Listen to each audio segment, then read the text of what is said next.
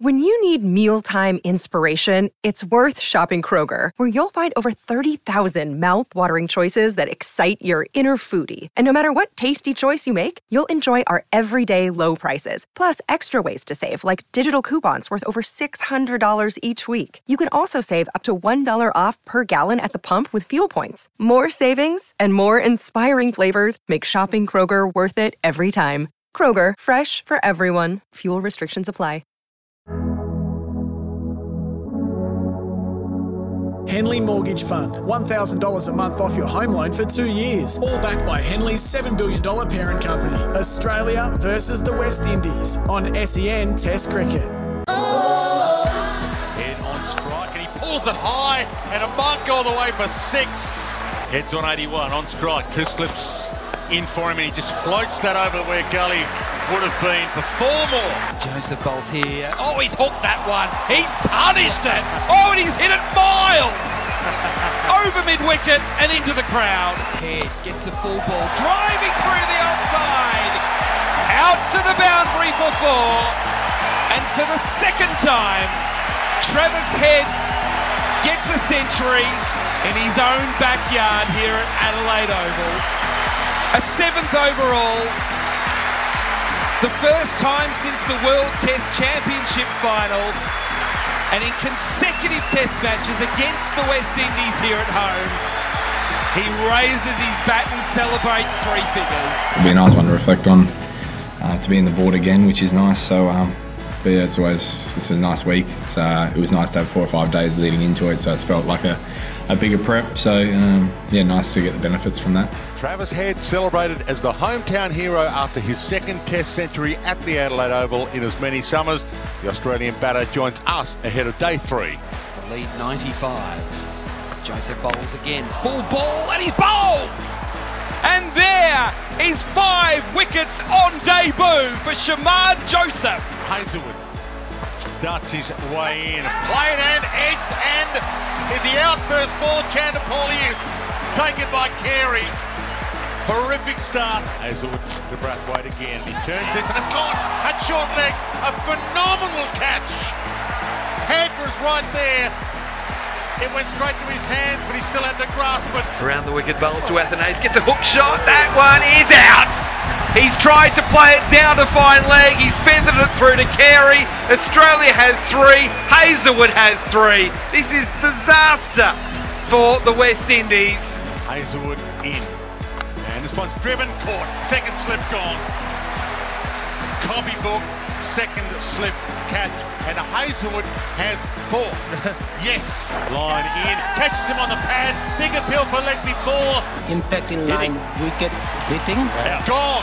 A 5 for on debut for Shamar Joseph wasn't enough to save the West Indies from a Josh Hazelwood demolition job. Can they salvage the innings and give Australia a total to chase?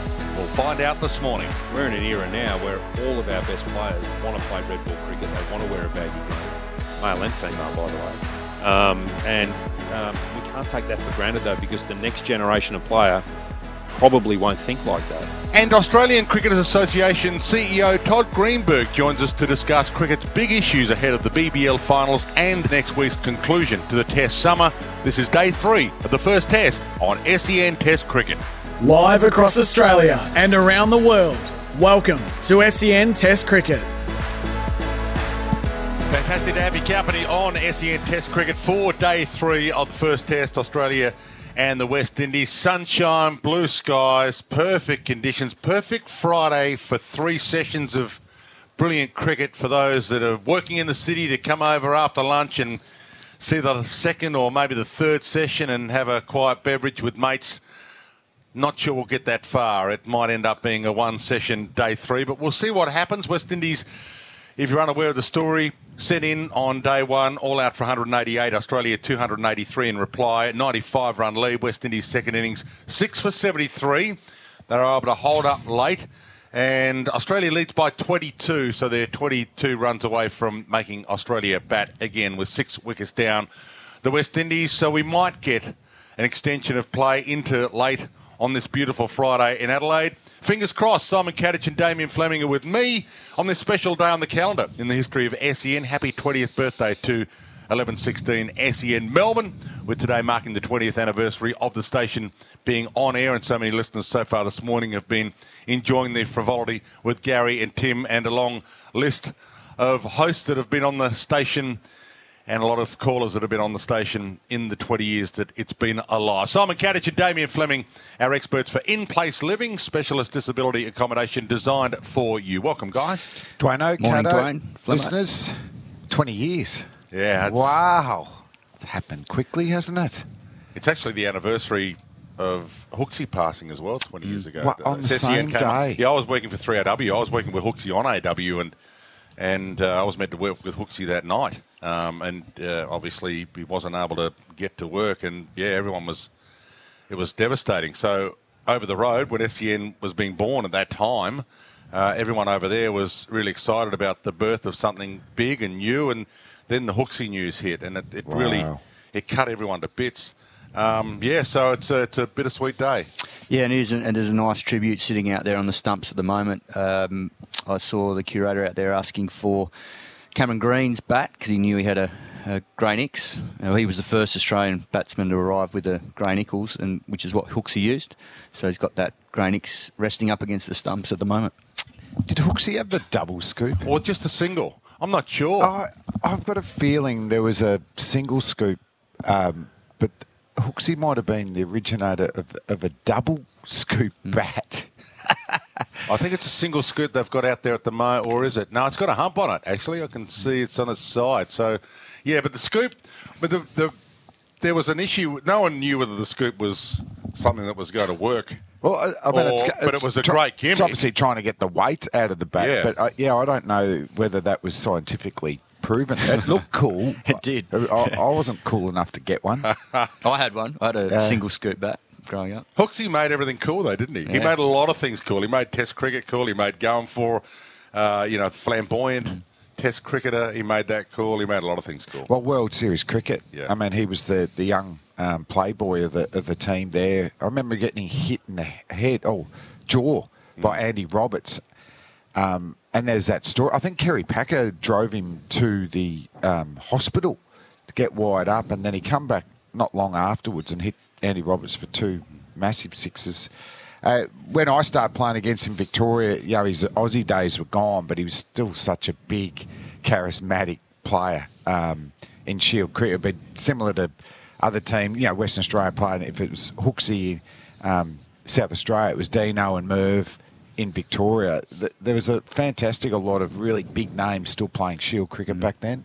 He was coach of Victoria when I started. Well, not started, but was moved over to New South Wales. So he even then had a presence then in terms of the way that Victoria were going about their business, and almost sort of introduced the set play even in Shield cricket. I remember Brad Hodge was captain one game at the MCG we played, and Hodge's brain was fried because we kept him out there for about 150 overs. That was how many set plays they had to have. But he was always forward-thinking and wanting to, innovate and do things differently, I guess, and test the boundaries of, where he could get to as a team. And I think that's got to be commended. Yeah, he had 2 audiences. He had his audience as a cricketer that he held in the palm of his hand, but he also had a massive radio audience and a presence on 3AW and in Adelaide radio. He became a Victorian, really, didn't he? And hard to say that, given how good a South Australian he was. But Victorians don't adopt many South Australians, but he was one they did. And it sort of transferred.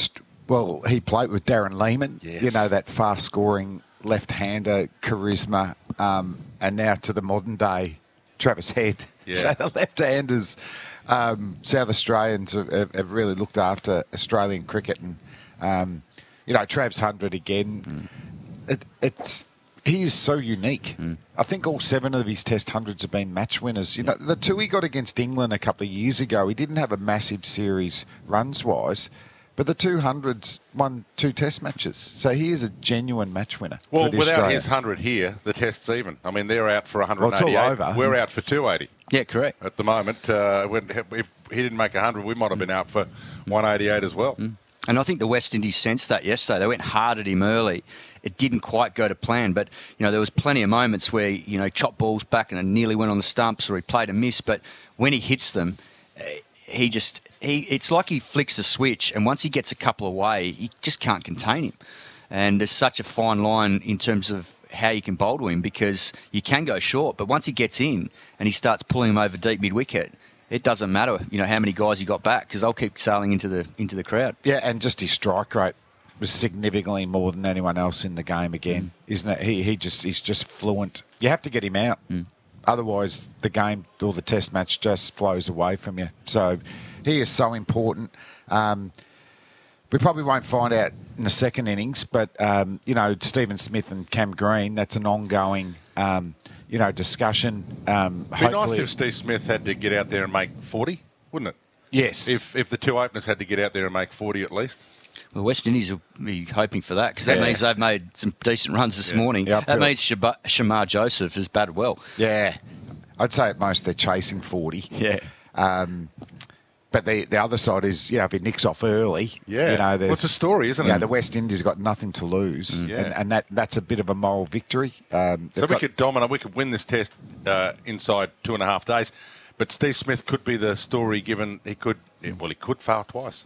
As certainly so. We've got the test at the Gabba day-night test match, so I just assume that's going to be hard for batting. 2 tests in New Zealand, so there is potentially 7 more innings. Not that you're going to have a big one here, I wouldn't imagine. For that to groove in, they'd love by the end of New Zealand to know their top 6. Well, also in the background, and this has been sort of mentioned, not much yesterday, but because they obviously got knocked over in the first innings, but before this test match, he's 486 runs away from 10,000, and he had 7 innings to get there to be the quickest in the history of Test cricket. So that in itself is a monumental achievement. So that's in the background. He'll know about that because it's been mentioned in the press.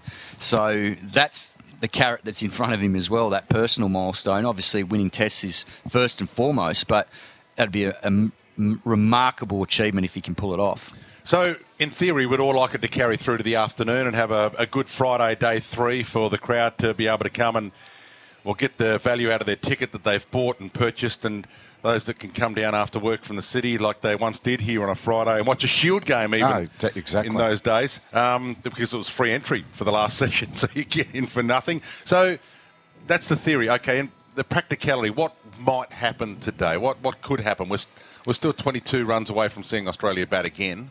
Look, I think the fight they've shown throughout these 2 days has been impressive, because it's a young group, it's highly inexperienced, so you'd expect there'll be a little bit of resistance with the bat this morning. The hard part is that this Australian attack is they'll just keep coming. So I can't envisage the West Indies getting to sort of 80 or 90 in front unless De Silva plays a remarkable innings and someone like Shamar Joseph and Kemar Roach come out and contribute with 20 or 30 each. But that's the only way I can see them getting that far in front. Otherwise, Australia should be able to knock off, 10 or 20 runs comfortably. Well, if they can replicate their last wicket partnership in the first innings in Pakistan, that is one little concern for the Australians. Let's see if they can actually just knock over the last wicket quickly today. Everything has to go right. As you said, I think De Silva's probably the one that needs to score a bulk of the runs. Alzari Joseph has a test 80. He just goes hard, so he could get going. But it's the Australian bowlers are going to be fresh, and there's not going to be too many bad balls. So if they could, their first one, let's make Australia bat. Even just to physically walk out there, and can you just get an ugly total? Well, Steve Smith, as great as he is, he's got to be a little nervous, doesn't he, about facing up for the second time and having to, even if we've got 20 to make. I mean, he doesn't want to be out for 3. Correct. He wants to be not out at the end of the day. So there's going to be a bit of pressure. And if they did knock over a couple of wickets, Cam Green might have to get out there and make 8. Yeah. So there's going to be a couple of stories in that, because he won't want to fail again at number 4. Not that you can call it a failure yet, but he didn't really set the world on fire at 4 in his first opportunity there. Yeah, and Shamar Joseph, he's just going to charge in. He'll want more wickets. So whatever it is, it's just ugly. 20 chasing 20, we're going to win. But like Stephen Smith, the failure, there's a bit of pressure on. And as you said, if they get 2, or Cam Green's there, and one just keeps low there, and we win by 7 wickets, you beauty. But our 2 experiments have failed. And it's a big difference in the narrative, because if we end up having to make 30, say, and we're none for 30, then everyone will say, oh, everything's sweet. Yep. But if we lost a few wickets, then the narrative is, are we out of form? Have we got some guys who aren't actually seeing it as well as, are we as good as we thought we were? What's going on with this summer? I think it'll still come back to how this wicket's played. And when you look at it, the wicket has been a new ball wicket, and we saw that yesterday when Australia took that new ball in the West Indies second innings. It had quickened up, which you expect that on day 2, a little bit harder and faster, and it became a different ball game. It was a lot quicker than that first session on day 1, but it has been a tough wicket to bat on. But saying that, I think it's been a good wicket because everyone's been in the game, and a couple of the batsmen, Travis Head in particular, have shown that you can score runs on it. It just depends on what your method's going to be. And against this Australian attack, the West Indies it's been too much for them. Yeah, it has. Travis Head playing his shots, probably Mackenzie, I'd classify him playing his shots. It's the way you've got to go to be able to score runs. But there's just been like almost any little simple error has cost the batsman here. And the bowlers, it's a better West Indies bowling lineup than last year as well. So on a pitch like this, they're competent. And then we've got 4 Australians with over 250 test wickets. Probably Mitchell Starc hasn't been at his best. Nathan Lyon hasn't a lot of bowl. But then it just shows the beauty of attack, isn't it? If one's slightly down, the other 2 just step up. Hazelwood, he was so unlucky in those Pakistan tests. And, talking to the Australian group, I go, do you have stats on forced errors? Yes. Unlucky bowling? And it was something like, if you force 30% incorrect shots, you're going to get a bag. Josh was forcing 40% and was only getting one-fers. So you just know the cricket gods, if you keep bowling like that, eventually you're going to get wickets. And it's backed up big time. 4 for. He got 4 for today, this innings as well. Well deserved. He's an absolute gun. And he'll get the ball first up, so there's a 5 or a 6 waiting for him. If he's got 4 for 18 now, for those unaware. So there's an opportunity for him to get that number that he probably deserves. Yeah, no, I think there's definitely an opportunity with 4 wickets left, and I'll be surprised if Pat Cummins doesn't start with himself and Josh Hazelwood to really get this done. And I'm sure there'll be a few of the top order batsmen in there here to get the job done as well, so they don't have to chase too many, because, as you rightly say before, there is nothing to gain in this situation as an opener if you have to go out there and get 15 or 20. Because basically, at best, you're going to get maybe 10 not out, which doesn't change much. But at worst, you get knocked over, and then everyone starts speculating about the roles. So it'll be a 3-day test, the way it's looking at the moment. The reason for it, is it pitch? Is it we're not as good as we should be going? Is it because they're not as good as, or they're about as good as we thought they were going to be, the West Indies? What is the reason why? We don't want a 3-day test ever, no, but we look like getting one. Well, I definitely think I'll be interested to hear what Damien Hoff says later. 8 millimetres of grass, probably a little bit too much. Batsmen were getting starts, but then innings besides Heads, Mackenzie, as I mentioned, no one really got flowing at all. And I think the bowlers, if they bowled just a normal good length in Test match cricket, it's really hard to score, and you're most likely going to get a wicket there. This is a West Indies team that, besides the openers, they're all trialling 3, 4, 5 and 6. So this isn't a strong West Indies batting lineup either. I think there's been some really good bowling. Shamar Joseph, particularly from the West Indies, he bowled a lot. He bowled a really good length. Every now and again he got his line wrong. So I think a little bit less grass, more consistency. It's been a bit too paced, I reckon. Quality of bowling against the West Indies' inexperienced batting lineup. Yeah, I think it's a combination of both the pitch and a few guys that probably haven't quite been at their best. And when you've got that combo, it makes it hard, because Test cricket's hard enough when you're in good conditions and good batting conditions in particular. But I think West Indies deserve a lot of credit too. I thought their plans to a lot of the Australian batsmen were very good. Craig Brathwaite skippered beautifully, and he's a highly experienced player now and captain. So, with what he's got, if he had one more 140k bowler yesterday to back up Shamar Joseph and Alzari Joseph's opening spell, and they knock Travis Head over for 20, this test is completely different. And the other side of it too is batting first here. I think if you have scores of around 280, plays 270, it's a pretty good test because it means that no one's going to get too far ahead of the game and you don't get too far behind if you do get knocked over. And that's what we saw with the West Indies. Even though they got 188, at times yesterday it felt like they were right in the test. It's just that Travis Head turned it on its head. Yeah, well done, Simon. Try to be a jokester like you, Flem. They just need at least one gun. So what? I know Babra's arm didn't get going, but we know he's Pakistan's gun. Shy Hopes was the one that I did have hopes for. Simo. 1-1. Who's been a brilliant one-day player, and it just hasn't worked for him at Test match level at all. It's hard to be a competitive Test nation without at least one world-class batter. And Test cricket's changed because once upon a time there would be a player with a mentality of, I'm going to bat for 2 days here. I'm just going to take my time. I've got 5 days to play with. Why do I need to try and, when I've already got a ton, smack one for 6? But that's the way that Travis Head plays. There was 200 on offer for him, but he was so aggressive. In the end, his weapon became his flaw, and that is he was so confident that he was going to hit it over the boundary, he fell a metre short. So there was 200 on offer for someone out there but no one really wants to hang around for 4 days anymore, do they? No. Well, it's funny enough, Brathwaite and Chanderpaul want to. Yes. But they've just been knocked over. Yeah. They had pretty good summers last summer here, a little bit flatter. But in this one, they battled hard in the first innings, didn't they? They didn't score, but they blunted the new ball to a degree. But one of them needed to bat another 2 hours. Yeah. For these young West Indies batsmen to bat around, that's a tough thing.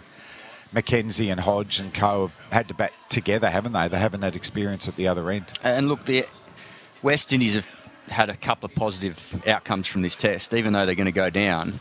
A couple of the performances have been excellent. Shamar Joseph on debut, brilliant. Kirk McKenzie, he's only playing his second test. He's looked really good. And I thought Graves was pretty good too yesterday. He's only medium pace, but he did a good job with the ball, did what was required, tried to hold up an end, got a couple of good wickets, caught really well. So, and he looked pretty good yesterday with the bat. Obviously got out late to Nathan Lyon. So he'll be disappointed he didn't convert that into a 50 and give himself some confidence. But he's on debut as well. So there was a good couple of performances there from their youngsters. Will a better batting deck at the Gabba help us, help Australia, or help them, do you think? Because I presume they'll want 4 days at the Gabba at least. But it's a day-night test match, so you got a pink ball, so you have to allow more grass on there, otherwise the pink ball just deteriorates. Yeah, and it gets soft early.